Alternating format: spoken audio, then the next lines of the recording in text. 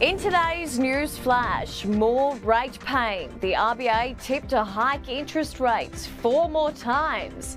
Gates grilled. Microsoft's co-founder questioned over his relationship with Jeffrey Epstein. And Bojo threatened the former UK leader's extraordinary claims about Vladimir Putin. He threatened me at one point and said, Boris, I don't want to hurt you, but with a missile it would only take a minute or something like that. It's Tuesday, January 31. I'm Lucy McLeod.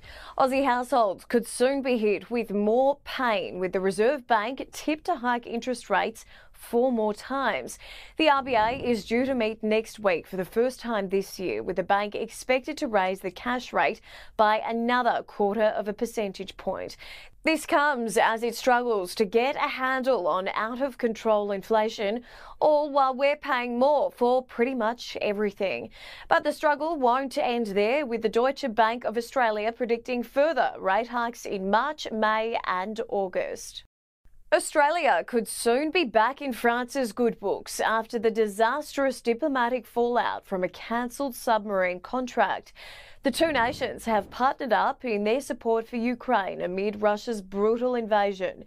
Several thousand rounds of ammunition are set to be produced by the two countries that will then be sent to Ukraine to help the battered nation defend itself from more Russian attacks. Foreign Minister Penny Wong and Defence Minister Richard Marles made the announcement alongside their French counterparts in Paris on Monday. Billionaire Bill Gates has been grilled on Aussie TV over his past relationship with the disgraced Jeffrey Epstein. The Microsoft founder's ex-wife says she cautioned her then-husband not to associate with the sexual predator. In a tense interview with the ABC's 7:30 program, host Sarah Ferguson asked Gates whether he regretted his relationship with the late Epstein. Oh, I've said that you're going way back in time, but yeah, new audience. I will say for the, over 100th time, I shouldn't have had dinners with him. Epstein had a way of sexually compromising people. Is that what Melinda was warning you about? No. I mean, I had dinner with him, and that's all. Fresh details have emerged surrounding the shock death of Lisa Marie Presley. US entertainment outlet TMZ reports the daughter of Elvis and Priscilla Presley was using opioids and weight loss medication before she died.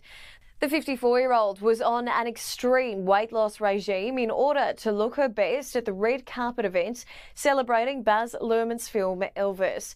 Presley also reportedly had plastic surgery alongside weight loss pills that saw her lose a whopping 22 kilograms just a couple of months before her final appearance at the Golden Globes. Former UK Prime Minister Boris Johnson has made an extraordinary admission about a conversation he once had with Russia's president.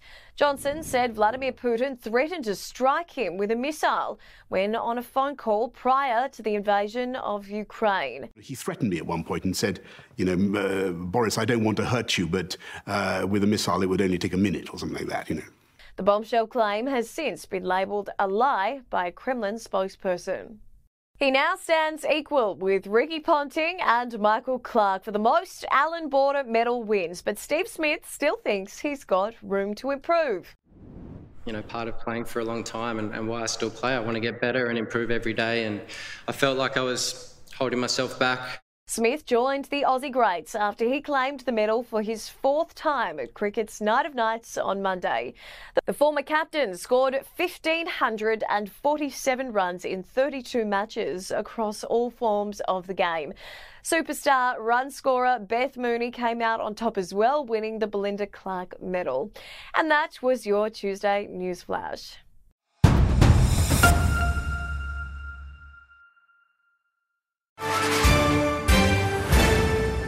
News doesn't have to be boring. The Brits have given Prince Harry a new nickname after yet another tell-all interview. Oh God, is it the Ginger Whinger?